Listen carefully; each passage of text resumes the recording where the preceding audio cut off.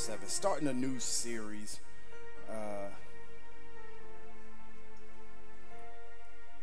This month, and I'm really excited about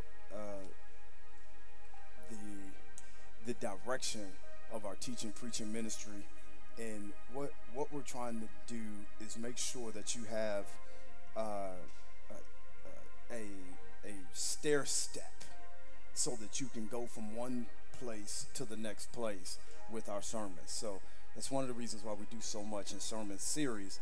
And with Christmas coming up, the birth of our Savior into the world, we want to discuss what God was trying to do, what God was intending on doing. We want to speak about it from a macro perspective rather, and then pare it down to a micro perspective and bird's eye view down to the street level eye view about some of the major moves that God did.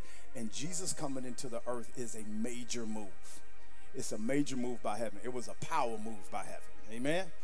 So we want to talk about that. We're going to spend some time, and we're going to talk about the present of presence. Somebody shout presence. Somebody shout presence.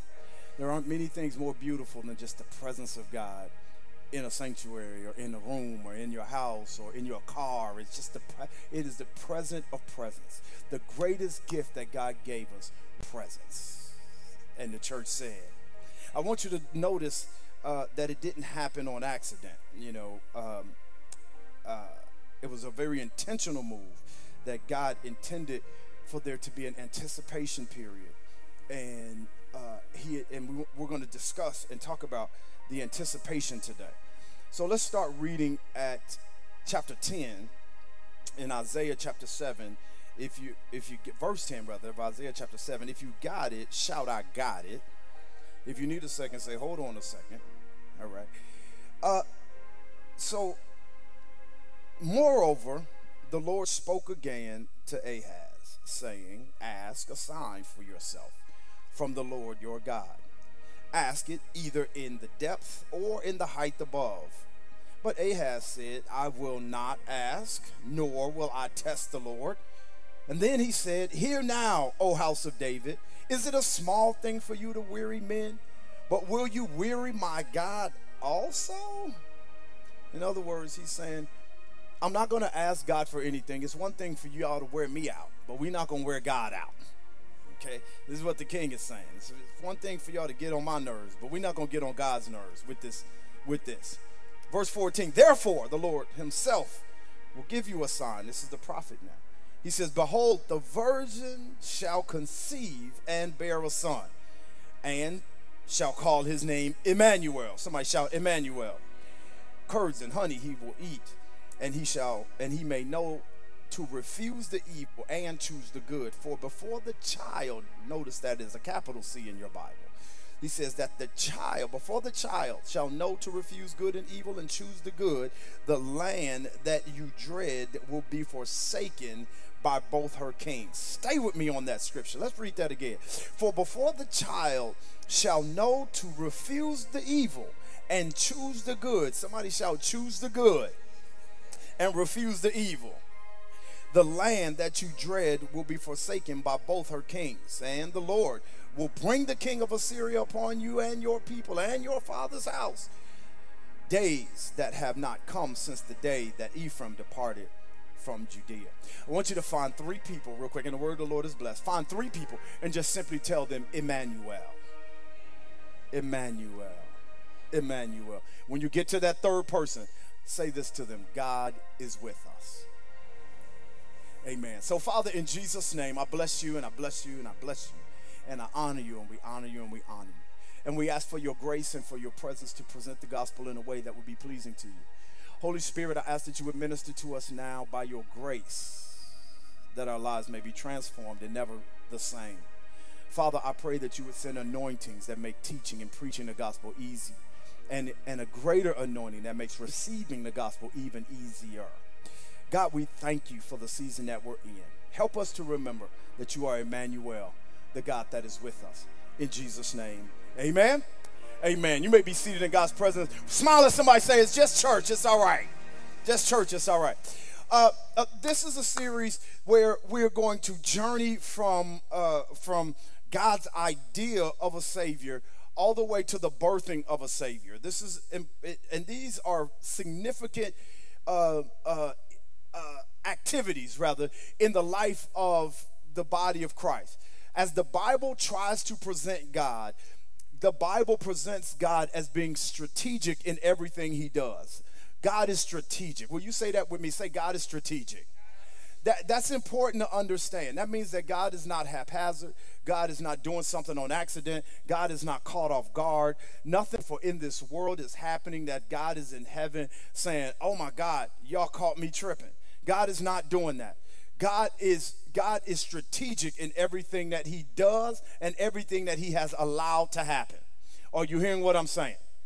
Everything he does or has allowed to happen. God does allow some stuff that you're not going to be pleased with to happen in your life. It's not the devil, it's not you, it's just God.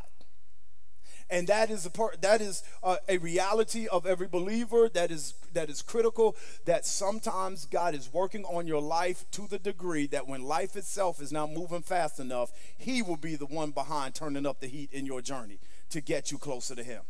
So God is strategic. He is a strategic God. He is a God that operates in every facet of the journey. He is orchestrating. He is the puppet master. He is the one that has what the scripture says, an expected end for your life. Somebody shout expected. That means that God has an end that he is expecting to take place, that you won't get to the end and you and God are not going to be surprised by how your life ends. You and God are not going to get to the end and say, wow, I can't believe I did all this. Or, I'm disappointed you didn't. Doesn't work like that with God. He said that I am behind you and I've got an expected end for your life. With knowing that God has an expected end for our lives, it becomes incumbent upon us that we work in agreement with God to get to that end. That is the power of agreement, the power of us saying, God, show me where you're taking me, or show me what you want me to know in every season of my life so that I can comply with how you're getting me to where you see me in my journey. This is crucial to God. This is important to God. God needs, or to say God needs, I hate to use that term, but I think you understand it as a euphemism. God needs you to be compliant with him in your journey. God needs you to be compliant with him. Why does God want you to, or desire for us to be compliant?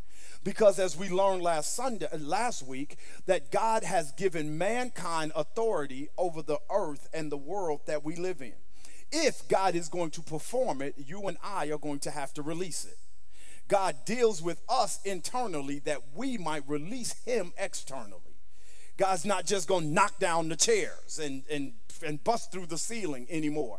If God wants to get his point across, if God wants to be used in the earth, if God's things are going to be done in the earth, he's going to come through a vessel and he's going to agitate the heart of the vessel, and the vessel will begin to move by the power and by the grace of God.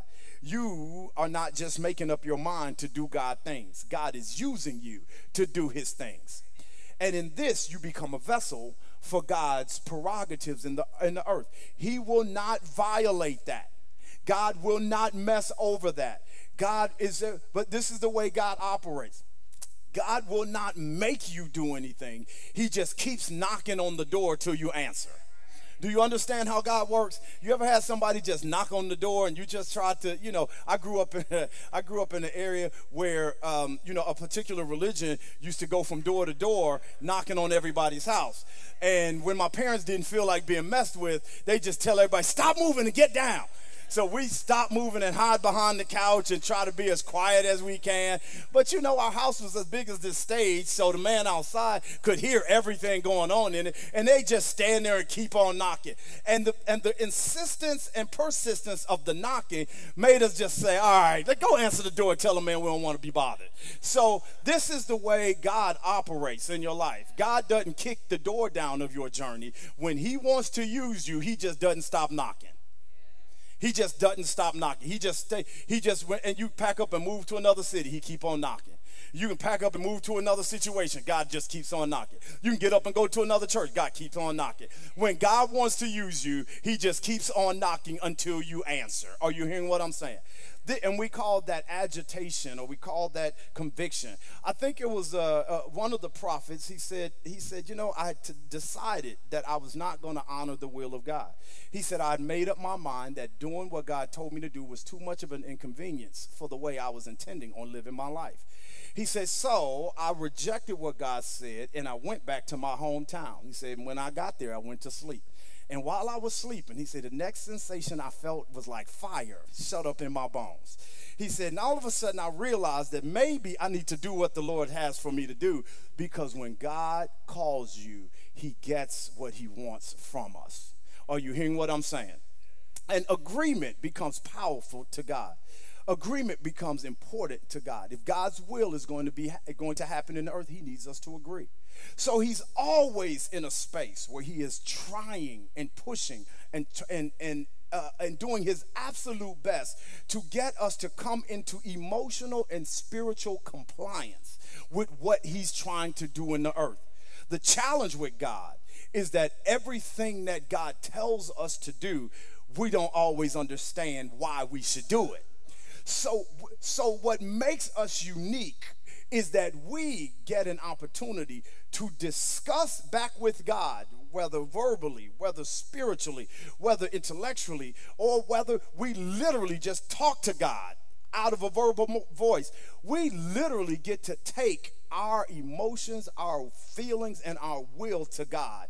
And because we're in control of our lives, we get to tell ourselves that we are going to agree with God's will, or we are going to disagree with God's will. This is the challenge of obedience. The challenge of obedience is something that is germane and unique only to the human being. Everything that God has created responds to God the way God challenged it to respond. The plant waits for the sun so that it can rise. And as long as the sun and the rain hits the plant will grow. Has no choice. God did it that way. The plant says, I'll be obedient. Every morning, the sun is going to show up over a region of the earth to provide it with sunlight and the ability for the earth to grow. The sun has no choice. The sun never said to God, I don't feel like it right now.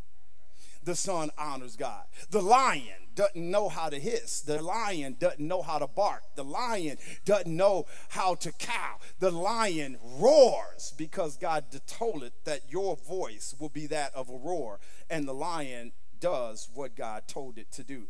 The thing that is different between the sun and the inanimate objects or the other living beings like a dog or a lion or other animal creatures is that they do not possess a will. They do not possess the faculty that God has given the human being that allows the human being to have a collection of experiences that could frame its thought process so that it can now formulate decisions about itself. Not just does it formulate decisions about itself, the human has the ability to act on what he has formulated about himself. And this is interesting because many times what we have formulated about ourselves is not necessarily what God has said about us. And now when what I have formulated through my experience is at odds rather with what God has spoken by his word, I am in the position where I can make decisions about agreeing with God or agreeing with my will. The challenge of the average person is not between God and the devil in their life. The average challenge between most people is between God and themselves. Your biggest battle is not with Satan, it's with self. I'm going to help you in here today. You are oftentimes your biggest enemy. You sabotage yourself more than Satan sabotages you. You trip you up.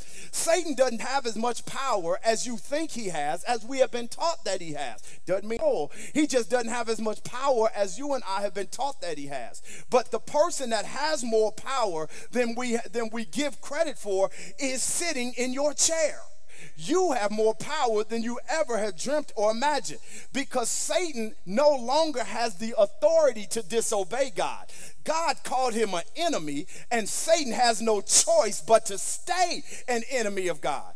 If Satan wanted to become friends with God, God has already rejected Satan's decree over his whole existence, and he told them that you're going to forever be at enmity between the seed and between me. He helped him understand. He helped Satan understand this. Satan was so taken back by the fact that mankind had an ability to be born again, to be saved, to be redeemed. Watch this, from essentially doing the exact same thing that Satan did, exercise his will. He essentially asked God, he says, who is this creature that you are so mindful of them, that you have made him a little bit lower than yourself? Watch this.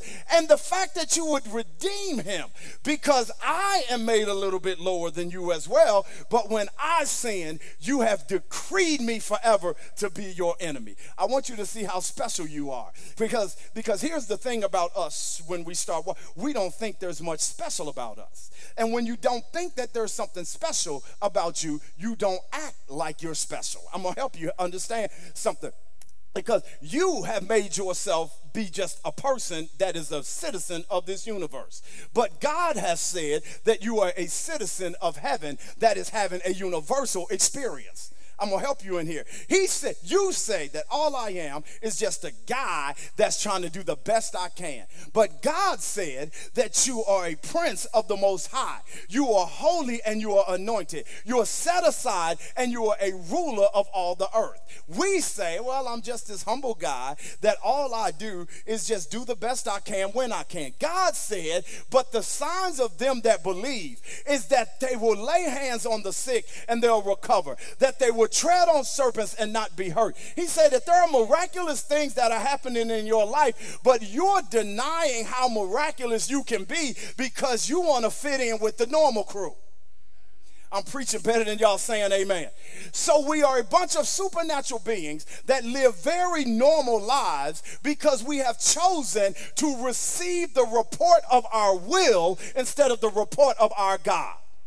And when I have my will through my instances and my journey, I start to develop an appetite for what I will allow in my life. I develop an appetite for it. I'll develop an appetite for being angry all the time. I'll develop an appetite for the gambling pen. I'll develop an appetite for lying. I'll develop an appetite for drinking over too much. I'll develop an appetite for being a whoremonger. I'll develop an appetite for being a person that is apathetic. I'll develop an appetite for being a quitter. I'll develop an appetite. Do you understand that the more you will allow it to happen in your life, the more you start to be okay with the taste, watch this, of things that you used to did not like. But the more you allow it, the more you will develop a palate for what you used to not. Are y'all still with me? For what you used to not want and not enjoy, if you take too much of it, you'll be okay with it. And now the problem is I have an appetite that God tells me that I can't eat from.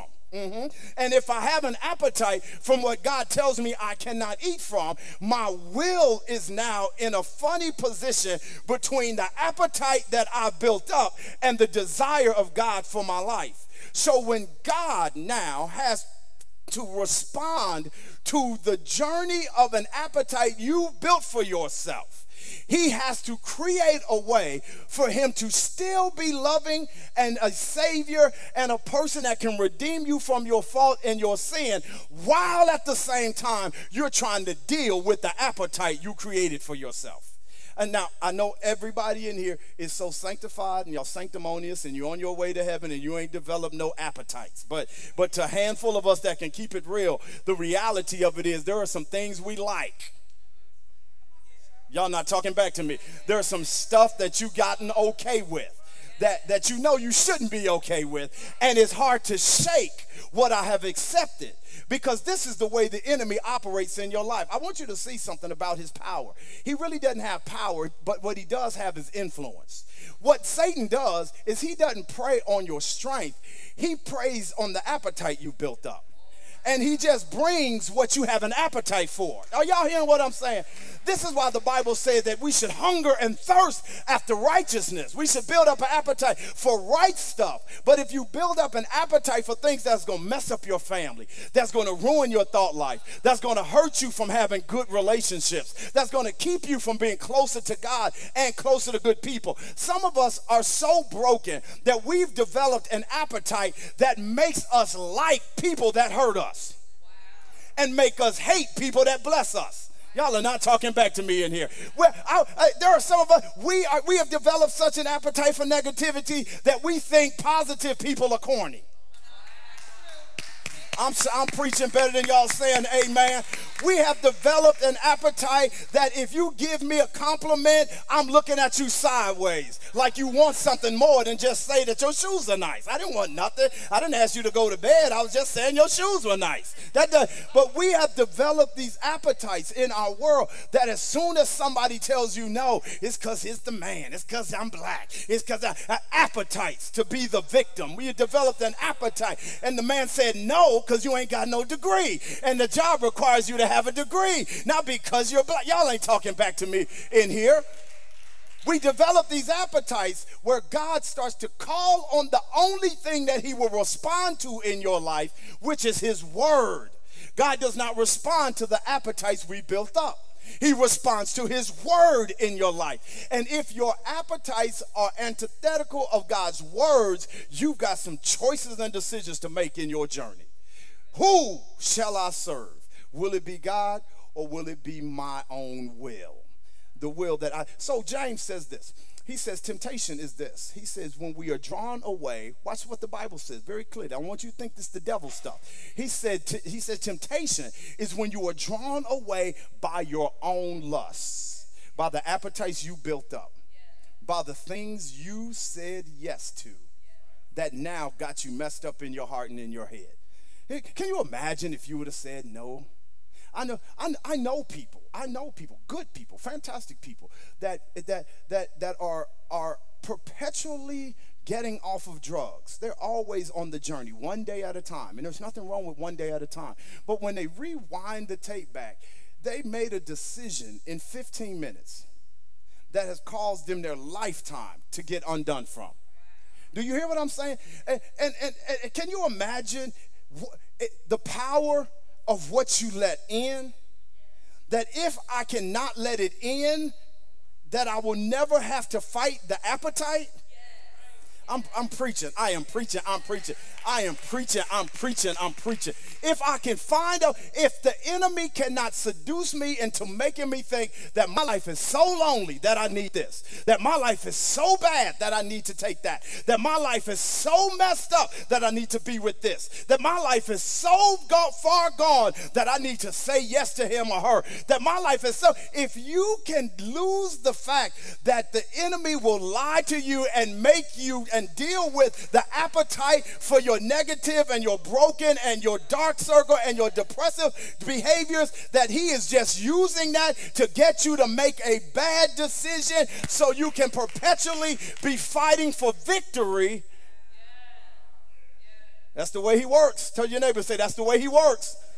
That's the way he works. And we are complicit in our own downfall. We are complicit in our own downfall because we are the gatekeepers for everything that goes in and out of our head, our spirit, and our bodies. Amen. Amen. You are the gatekeeper. So don't be going to God talking about why you let cancer hit me. All you got to do is just look at your eating patterns. Okay, all right. So with that being the case, it's critical that we understand it.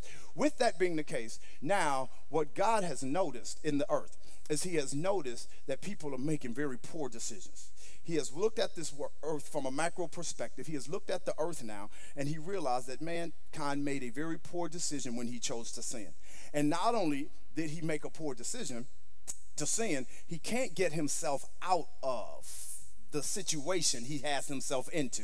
He's trying to get himself out of it. That's why he got so many churches. He's trying to get himself out of it. That's why he has so many religions, because he's trying to get himself out of it. He's doing his best. That's why there are so many mantras and rules to pass in order for you to be close to God. He's trying to get himself out of it. So if you kneel, then you should be close to God. Or if you go sit in confessional, you'll be close to God. Or maybe if you lift your hands, you'll be close to God. Or maybe if you give him a holy dance, you'll get close to God. Or maybe if you scream at the top of your lungs, you'll give him a holy dance. You'll get close to God. And we come up with all these different rules that try to show that you're close to God. We just keep moving the yardstick further and further behind, because religion never equated to relationship with God. And the church said, I know you're here and you should be in the body of Christ so that you can grow and that you can learn. But you are no closer to God because you jumped up and down at church than you were when you walked in this room. You are no closer to God because you danced on rhythm. You are no closer to God because somebody hit the organ or hit the band, or because the preacher tuned up and gave it to you how you like to get it. You are not closer to God because you have learned how to do religion.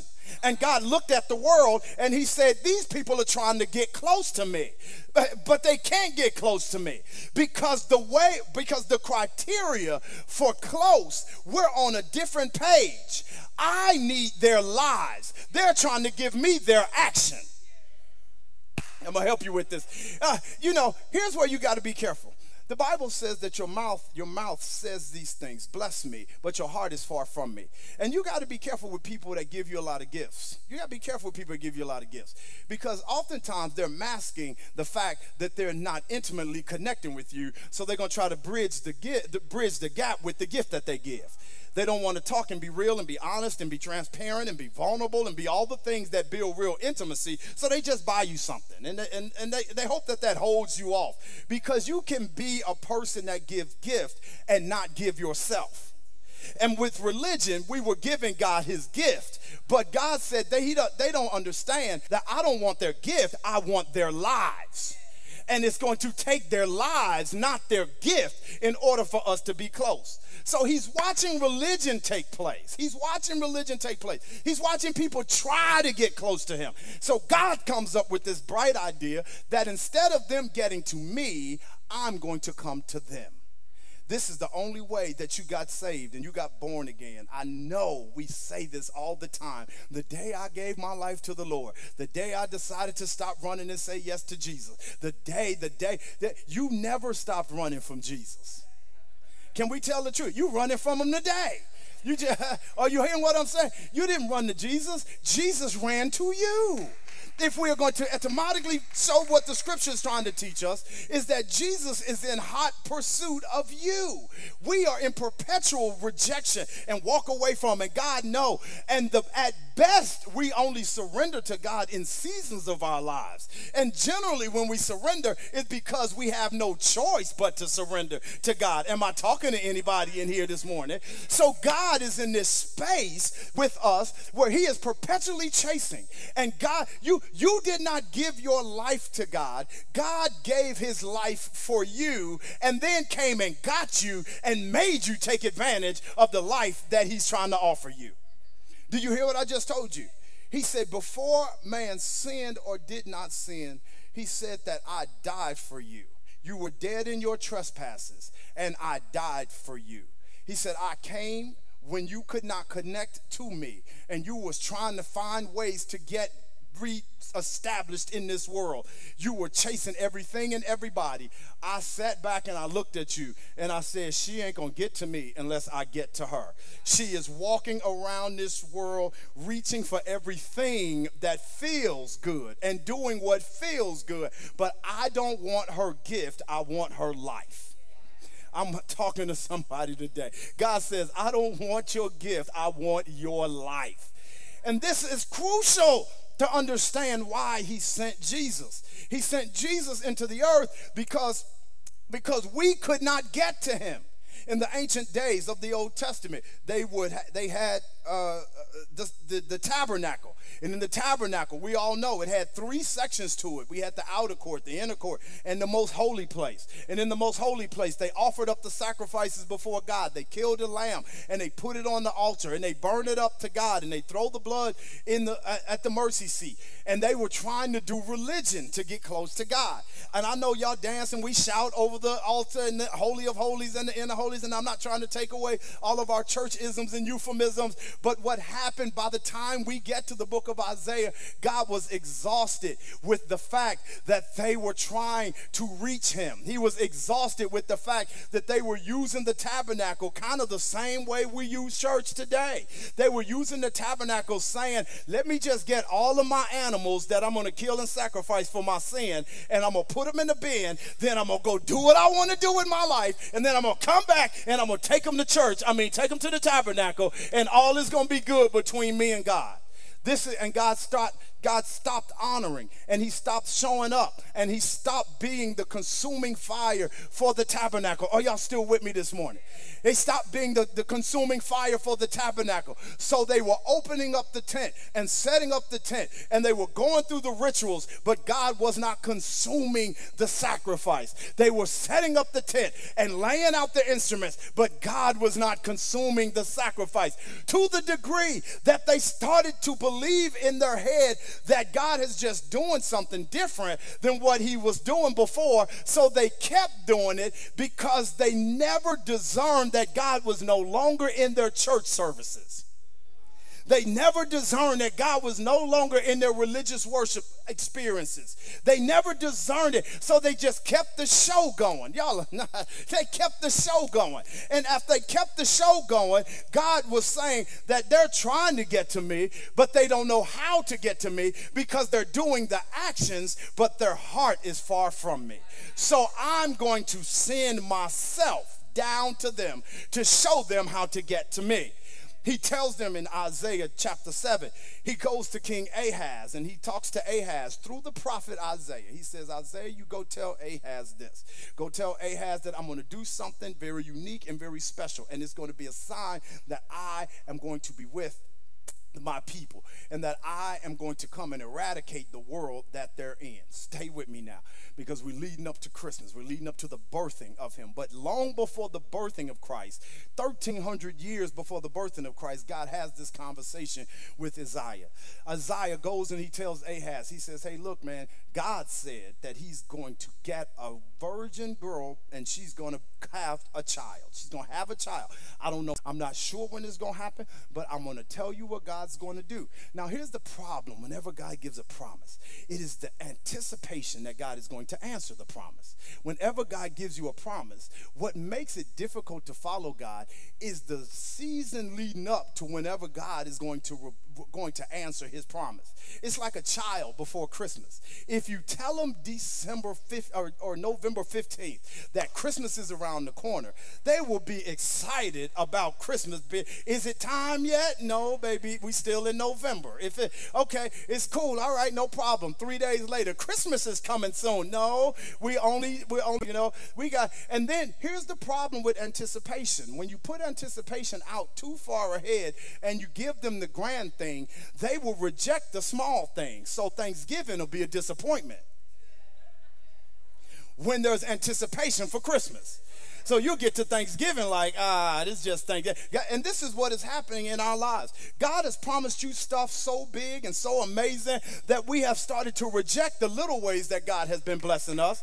Is that y'all are not talking back to me. He's promised you family and homes and all that kind of great stuff that you're excited about, but we don't praise him for air, and we don't praise him for health, and we don't praise him for keeping our kids away from strangers and crazy people. We don't bless him because the fire happened around our neighborhood but not in our neighborhood. Am I helping anybody in here? They find themselves in a scenario now where God is telling them that now they can never get to me. I must get to them. And this is how you're going to know that I'm with you, is that there is going to be a woman and she's going to be with child. But no man will have touched her. That's what the Bible says. He says no man will have touched her. Not only would no man have touched her, after she has this child, this is critical that we get this, he's going to eat curds and butter and milk just like everybody else. Some people Bible said milk and butter. Other Bible says curds and milk. It's basically a concoction that they made out of butter, and then milk would be drank. This is an inference to the infancy of Jesus. It's something that in the ancient early Semitic days, they would have fed their infant children. So it was something that you would give to a 1-year-old or a 2-year-old. Milk in the arm phase, but as they got older, you didn't give them major food. They would make this little curdle kind of thing, and they would give it to the children, and they would chew it, and they would eat it, and they would drink the milk, and the children would get their nourishment this way. What was God trying to help them understand? He was trying to help them understand that here's the first thing about this thing I'm going to send into the earth, is that he's not going to be like everybody else, because he's not going to come through man's seed. He's going to come from a woman that has not been touched by a man. He's going to make you scratch your head and ask, how in the world did you get here? And when he tells you that I really don't have an earthly father, I only have a heavenly father, and my relationship with my earthly father is not for heritage, it is to show the world how to submit. And he says that this is my purpose for my relationship with my earthly father. You're going to see that there is a miraculous thing that is on this man. However, the unique miraculous thing on this man is that he's going to be not just miraculous, but very normal in this sense. He's going to have to eat just like every other child eats. And he's going to do this. Watch what he says. He says, before he knows the difference between good and evil. Now, according to the Jewish community at that time, the thought was that a child would start to develop a sense of right and wrong about the age of 2 or 3 years old. It's about 2 or 3 years old. You're infant, you learn a few things, but you start coddling and knowing that I'm not supposed to do this around 2 or 3 years old. And God is saying that not only is this child going to be miraculously brought into the world, he's also going to go through the normal transition of cognitively learning how to do right and how to do wrong. So I don't want you to think that Jesus could not do wrong. The Bible says that he was tempted. Somebody shout tempted. In order for you to be tempted, what did I tell you? You have to have some appetites. Jesus, help me. The Bible said that he was tempted. So God wanted Jesus to develop some appetites. Watch this, that he would have to reject and make his will be God's will to show us that it is within us to reject what is not of God. He says that as he starts determining right and wrong, he said, I got to him by then. Now, there is another number that's important in Jewish community, and that's the age 12. At the age 12 is where we get bat mitzvah or bar mitzvah. That is the age of accountability. There's an age of understanding around 2 or 3 of right and wrong.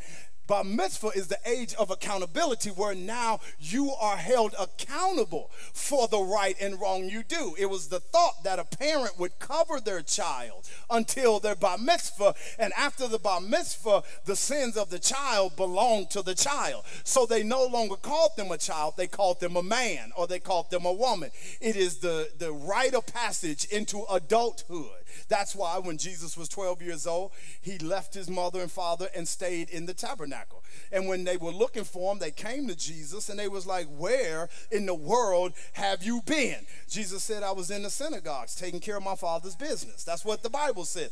He says, because I must be about my father's business. In other words, I'm not a child anymore. I'm ready to step into my purpose. I'm ready to be accountable for my life. I'm ready to be accountable for my deal with God. This is why this is critical, is that God says that this boy is going to be miraculous, but he's also going to be very normal. And this is how we understand the power of God, because God will never reveal himself to you in a way that you cannot understand or that he cannot be usable to you in your journey.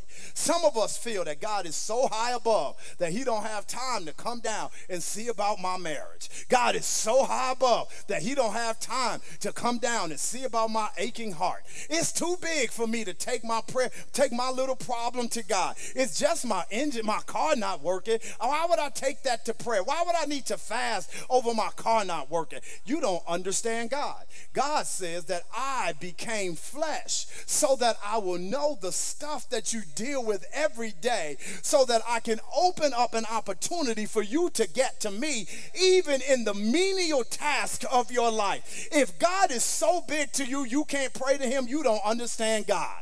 God wants to bring his bigness into your situation. No matter how small you think it is, God wants to bring the enormity of his power into the minutia of your situation, so that he can show you that there's not a place in this world, not a situation in your life that I am not willing to put my hand in. I wish I was preaching to somebody that was grateful to God, because God is not going to leave you in a place in your life that he's not willing to show up and be God when he gets there.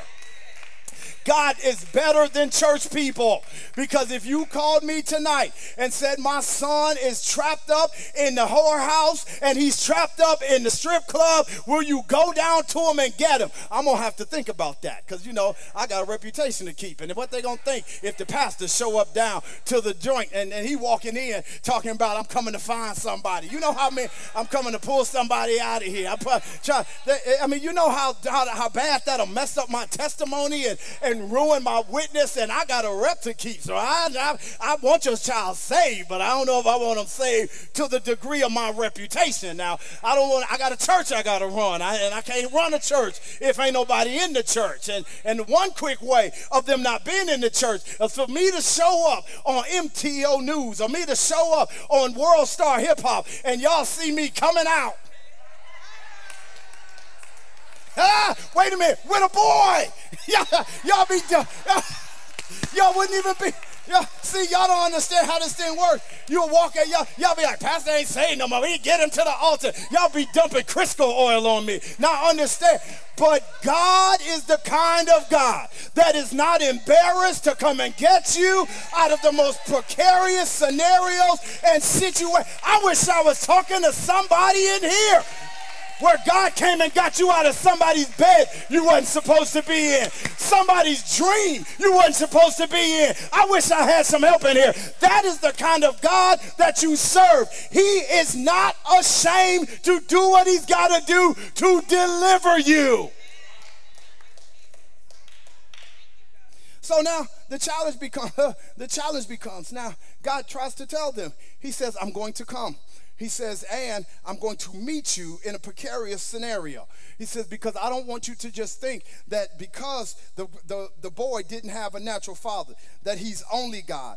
And I don't want you to think that because he eats like the rest of the children. And what he's trying to get us to understand is that he processed life just like a normal person. He had to learn. The Bible says that Jesus learned obedience through the things that he suffered. He learned obedience. In other words, he had to learn obedience. It's like, Mary, how you get to hit God? How you get to hit God? You don't get to pop God on the hand. You don't get to send God to his room for time out. Yeah, but Jesus had to follow the journey so that he could be taught.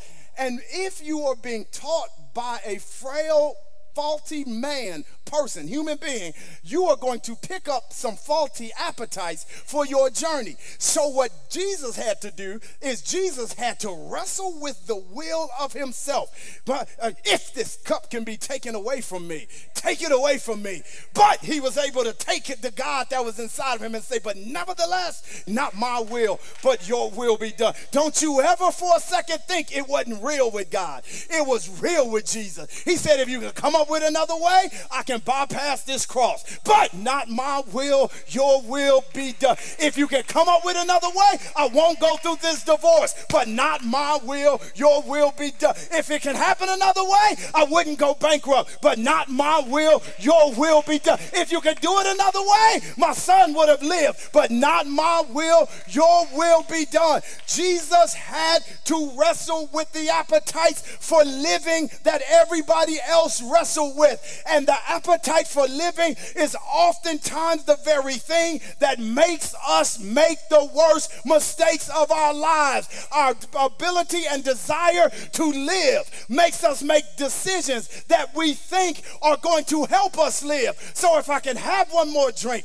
or one more shot or one more person or one more this or one more that, I can be alive to make it another day. But the problem with self is that we are alive, and the moment you live, you are technically dying to yourself. So the only thing that lives and continues to live is God. So if you're going to live, you're going to have to figure out a way to find God. But you can't find him. You can't Google him. You can't find him on Instagram. There's no way for you to conjure up and Jesus show up. It doesn't work like that. That's why revelation is important. Because revelation is a thing revealing itself to you. So God loved you so much that he had to reveal himself to you. He did not just allow you to go on looking for him without context. He did not allow you to go looking for him, finding him in relics and in religious services. What happens now, the Bible says that by the Holy Spirit, he shows up in your journey and makes you come to life to him. And when you come to life to him, you have an awareness that there is a God that is for me and a God that is with me. This is what he's telling the man in Isaiah 7. He's saying that he will be miraculous and he will be like you. And watch this. You're going to call him Emmanuel. Somebody shout Emmanuel. You're going to call him Emmanuel. Now, his name was not Emmanuel. That was not a nickname. Emmanuel is not a nickname. It's not a pet name. It's not a name that Jesus was ever called. And I know some of us, I just messed up 20 years of Sunday school for you. But nobody ever looked at Jesus run and said, look, Emmanuel, come here, come here. They didn't never do that. Emmanuel was just simply a name that would represent the character that would be associated with Christ. The Bible calls us priests and kings, but we don't walk around here with crowns on our heads calling each other priests. The Bible, he's saying that a priest is a function that you'll operate in. A king is a position that you sit in. That is a reality to God, but it is not your name. It's not what you call each other. Emmanuel was not Jesus' name. He was saying that Emmanuel, when you see me, you will say God is with us. When you recognize that he's present, you will say God is with us. You will say and utter the term Emmanuel. When you see, now, how do I see him? Because you told me in offering that I am more blessed than I give myself credit for. You said in the offering time that I miss blessings and I miss opportunities to praise him. Because God is always blessing me. I just miss how he prays, how he blesses. But he told you in Isaiah how he reveals himself and when he reveals himself and the fact that he reveals himself. He said, before Emmanuel, before I show up with this virgin woman and before this creature is born from this virgin woman, before he knows good and evil and moves to his bar mitzvah, the thing that I'm going to do is I've got to create an atmosphere for him to be here. You can't have Christmas until the baby boy Jesus gets here. There can be no celebration without this anticipation. So he said, so how will you anticipate that a Savior is coming? He said that I'm going to take the next two kings and I'm going to have them ravage your land. I'm going to have them pillage your women. I'm going to have them take your choices. I'm going to have them destroy what you thought was iconoclastic. I am going to send the next two kings. I'm going to raise up Assyria and they are going to destroy everything you did. That does not sound like something a God that loves me should do. That sounds like the devil, not like God. What in the world do you mean that you're going to have your hand at the destruction of my world? What does it mean that you're going to have your hand at the destruction of my community? You're going to have the hand at the destruction of my life. Let me tell you how God operates. We build things that cannot sustain what God is really trying to do in our lives. So sometimes before God does the thing he wants to do, he has to tear down what you built. I'm preaching better than y'all saying amen. Now, that might not feel comfortable and that might not feel happy, and you can blame the devil if you want to, but the Bible say that Jesus was tempted for 40 days in the wilderness, and if you read the scripture, he say the Holy Spirit sent him in there to be tempted. It wasn't the devil. He placed the devil in there to do his tempting, but the Holy Spirit told Jesus, it's time for you to go and suffer. It's time for you to go and struggle a little bit. It's time for you to go and be hurt. It's time for you to go and have to work your will, because y'all so sanctified. Whatever God say, I just do it. God say, all right, I'm about to send you through a season of your life where I'm going to have all the trinkets that you want show up, and we're going to see whose will and whose report you want to believe. I want you to see this. He takes them historically through the worst economic period of their life. He takes them through the worst occupational season of their journey. He takes them through a period of what the historians call 400 silent years. It's the years between Malachi and Matthew. It is the years where God zipped up his lip. He did not give a prophet a word to share to humanity. In the process of the destruction of the land of Jerusalem and Israel, the Romans began to become the nation of choice. That from the Italies and from Italy rather, they start to rise up. Their nations began to create a wealth system, created a governance system.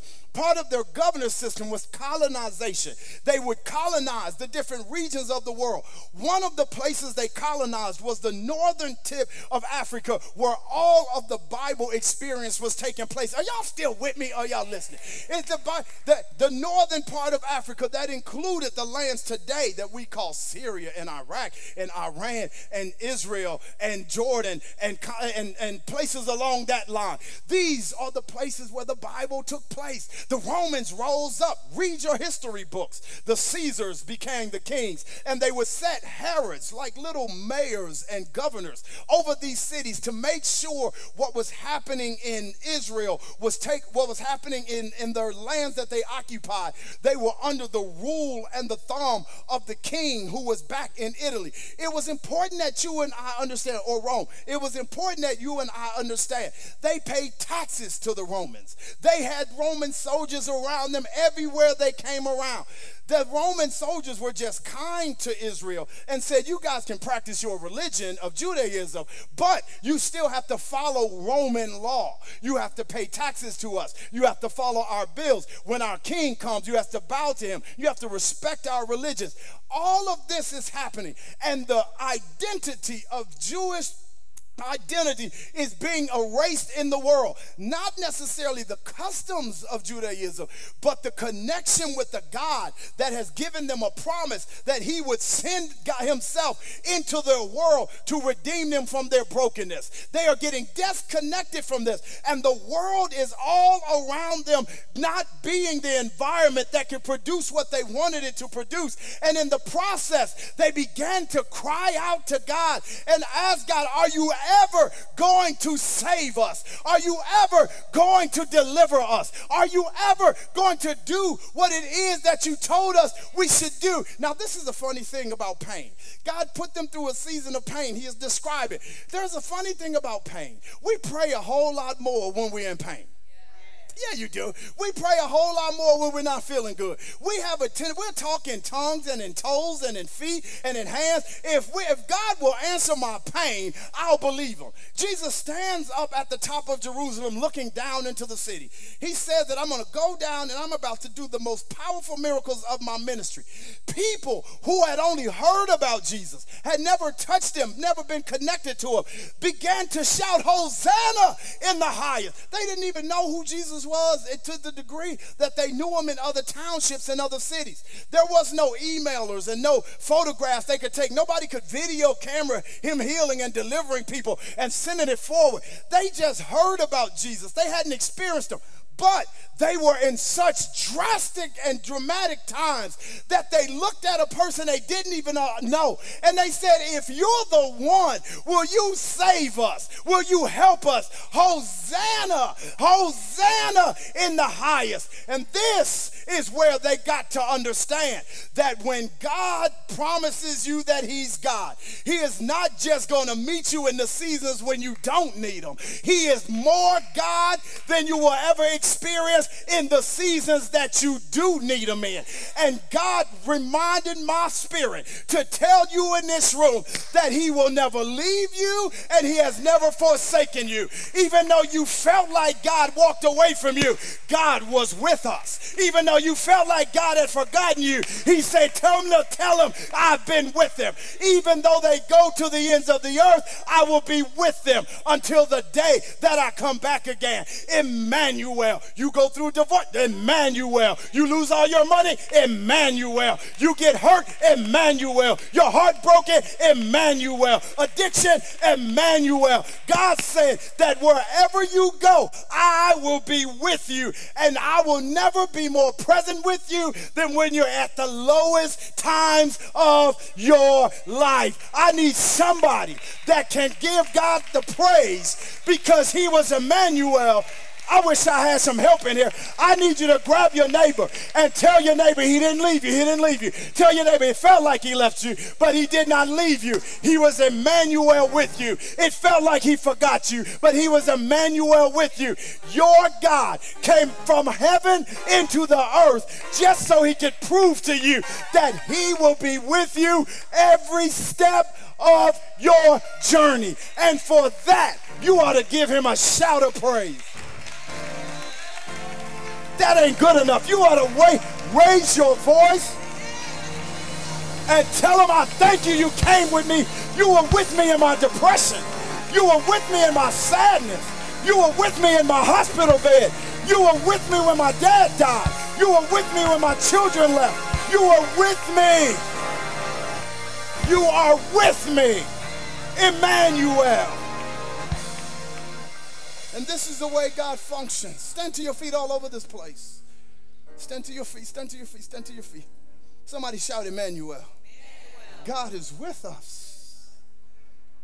But because I don't always need you when my money is right. I don't need you when my wife is acting good and my children are behaving.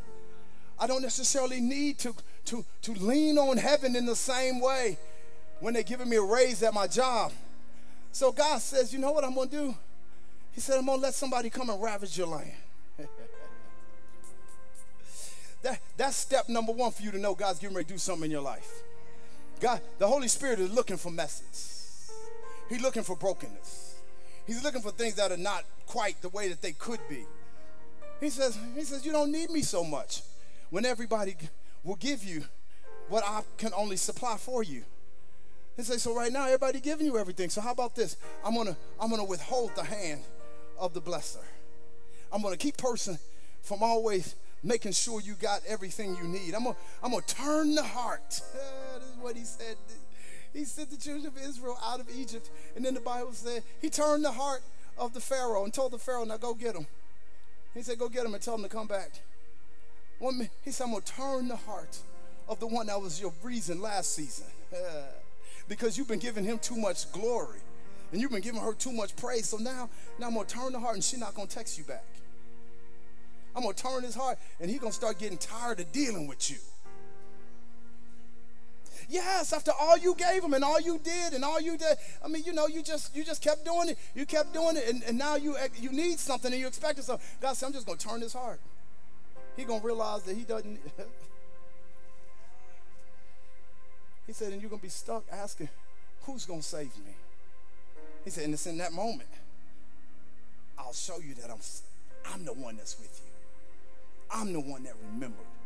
I'm the one that was there. Even though you were making bad decisions, I never forgot what I said about you. I never forgot what I spoke into your life. I never forgot.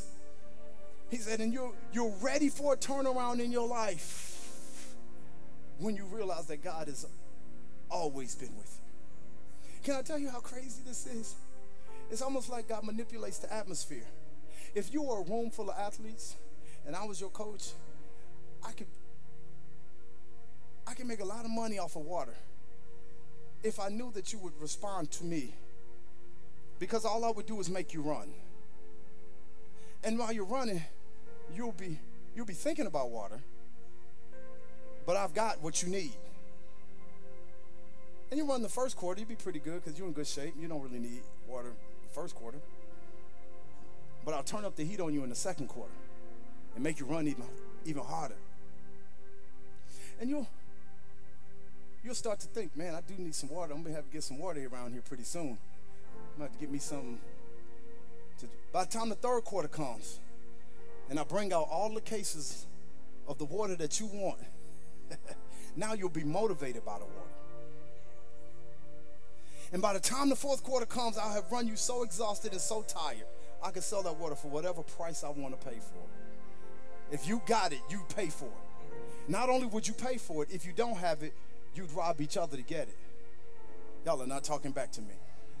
You try to smooth up next to me and be like, they don't even like you. You about to sell her some water, she be talking crazy about you. You know how y'all do to God. I'm trying to do all I know how. And he the liquor store man. How he blessed? Y'all. How he blessed and I'm not blessed? I serve you all the time. How she get married and I'm not married? I give you my best. I done gave you my best 14 years of my life. How he get the, you know how we do, God. We just got to sleep because there's a thirst. And he's got the water. And he says that I'll create an atmosphere for you to want the water that I have. When I love you, when I want you, when I've got something that I want you to take, but you're too comfortable to take my water right now. He said, don't worry about it. He said, don't worry about it. I'll just make sure the atmosphere is so parched, or so arid rather, that you get parched. And you want, what? Stay with me. And you will say yes to the God of your mama, and the God of your father, and the God of your generations. You will say yes to every kind of Jesus you can find. Baby Jesus, grown Jesus, resurrected Jesus. You'll say, because he that hungers and thirsts after righteousness, he'll be filled. So he just makes us hunger and thirst a little bit so that he can fill us. Leading up to Christmas is God creating the atmosphere to be thirsty for what he's given. We're talking big micro level. That's what Christmas is about. God developing an environment that's thirsty for what he's given. Micro level. What has God been building in you that makes you cry out Hosanna to him? What has God been doing in your life that makes you say, you know what, God, I owe you a praise because you was always with me.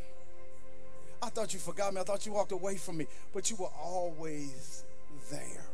When I was hurting, you were there. When I was frustrated, you were there. When I was cursing the day I was born, you were still there. And I did not give you praise. Lift your hands. Lift those hands. I don't know who I'm talking to. I don't know who's in this room, who's in this building. I don't know what you're dealing with. I don't know what you're going through. I don't know your personal stories. I took the long route to tell you that God is with you. I took the long route to remind you, sister, that God is with you. I went over the hills and through the woods to tell you, brother, that God is with you. And I know some of you are going through, you feel like, hey man, the Assyrians are attacking my life.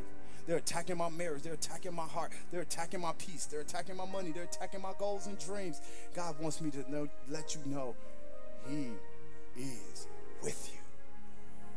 Lift those hands, lift those hands, lift those hands, lift those hands, lift those hands, lift those hands, lift those hands, lift those hands, lift those hands, lift those hands. Father, we bless you.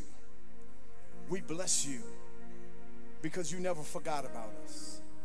Yea, though I walk through the valley of the shadow of death, I will fear no evil because thou art with me.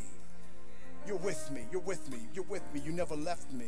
You're with us. You never left us. I felt alone, but I wasn't alone. I don't know why I let the enemy make you think that you'd forgotten about me. They hurt me, but you were still with me.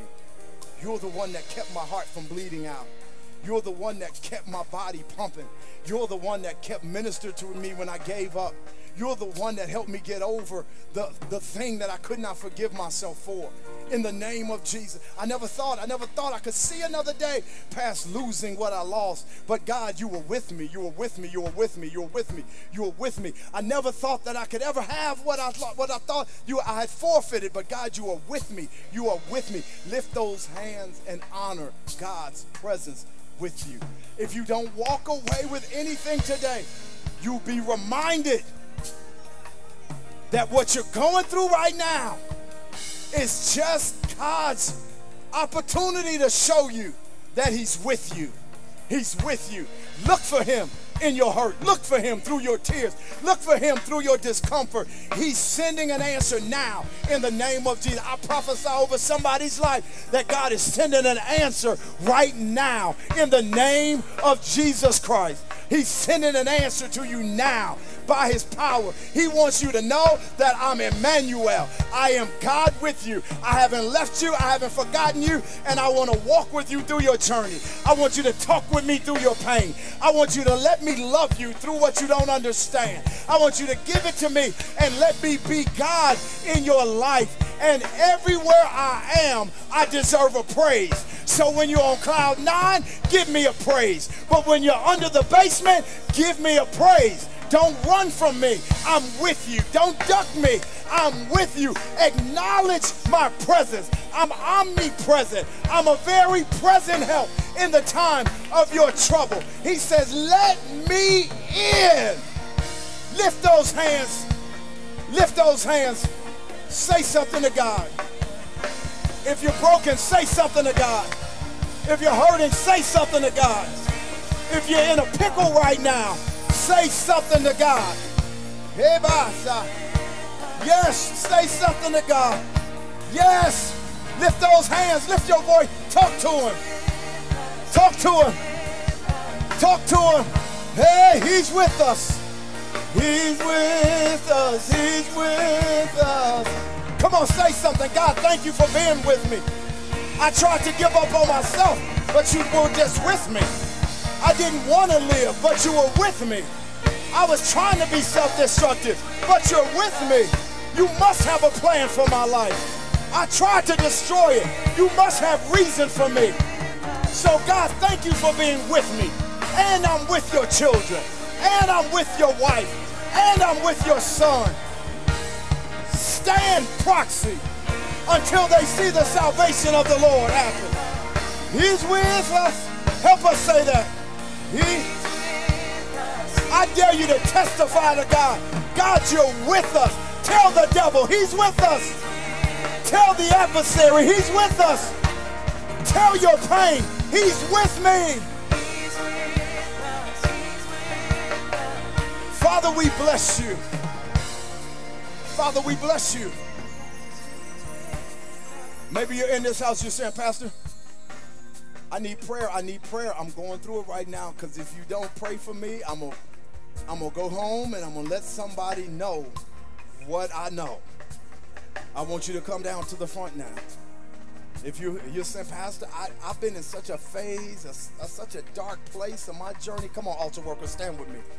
I'm in such a dark place right now that if you don't show up and be God with us, with me, it's going to be trouble in my heart. It's going to be difficulty in my home. I want you to come out of your seat. Come down, come down, come down. If you're in the basement, come down. If you're in the balcony, come down. I'm giving you this moment. If you're on the floor, come down. If you're on the stage, come down, come down. I'm giving you space. This is your space. This is your space. I don't have to know what it is. I don't have to know what you're dealing with. I don't have to know what's hurting. But what has to happen is, God, today, God, I'm acknowledging and recognizing if it had not been for you on my side, I don't know what I'd be doing. I don't know where I'd be. And God, and if you don't show up, I'm liable to be overtaken by this barren land I'm in. I'm liable to succumb to this barren place that I'm in. God, you are with me. You're with. Come on, lift those hands. He's with us. He's with us. He's with us. He's with us.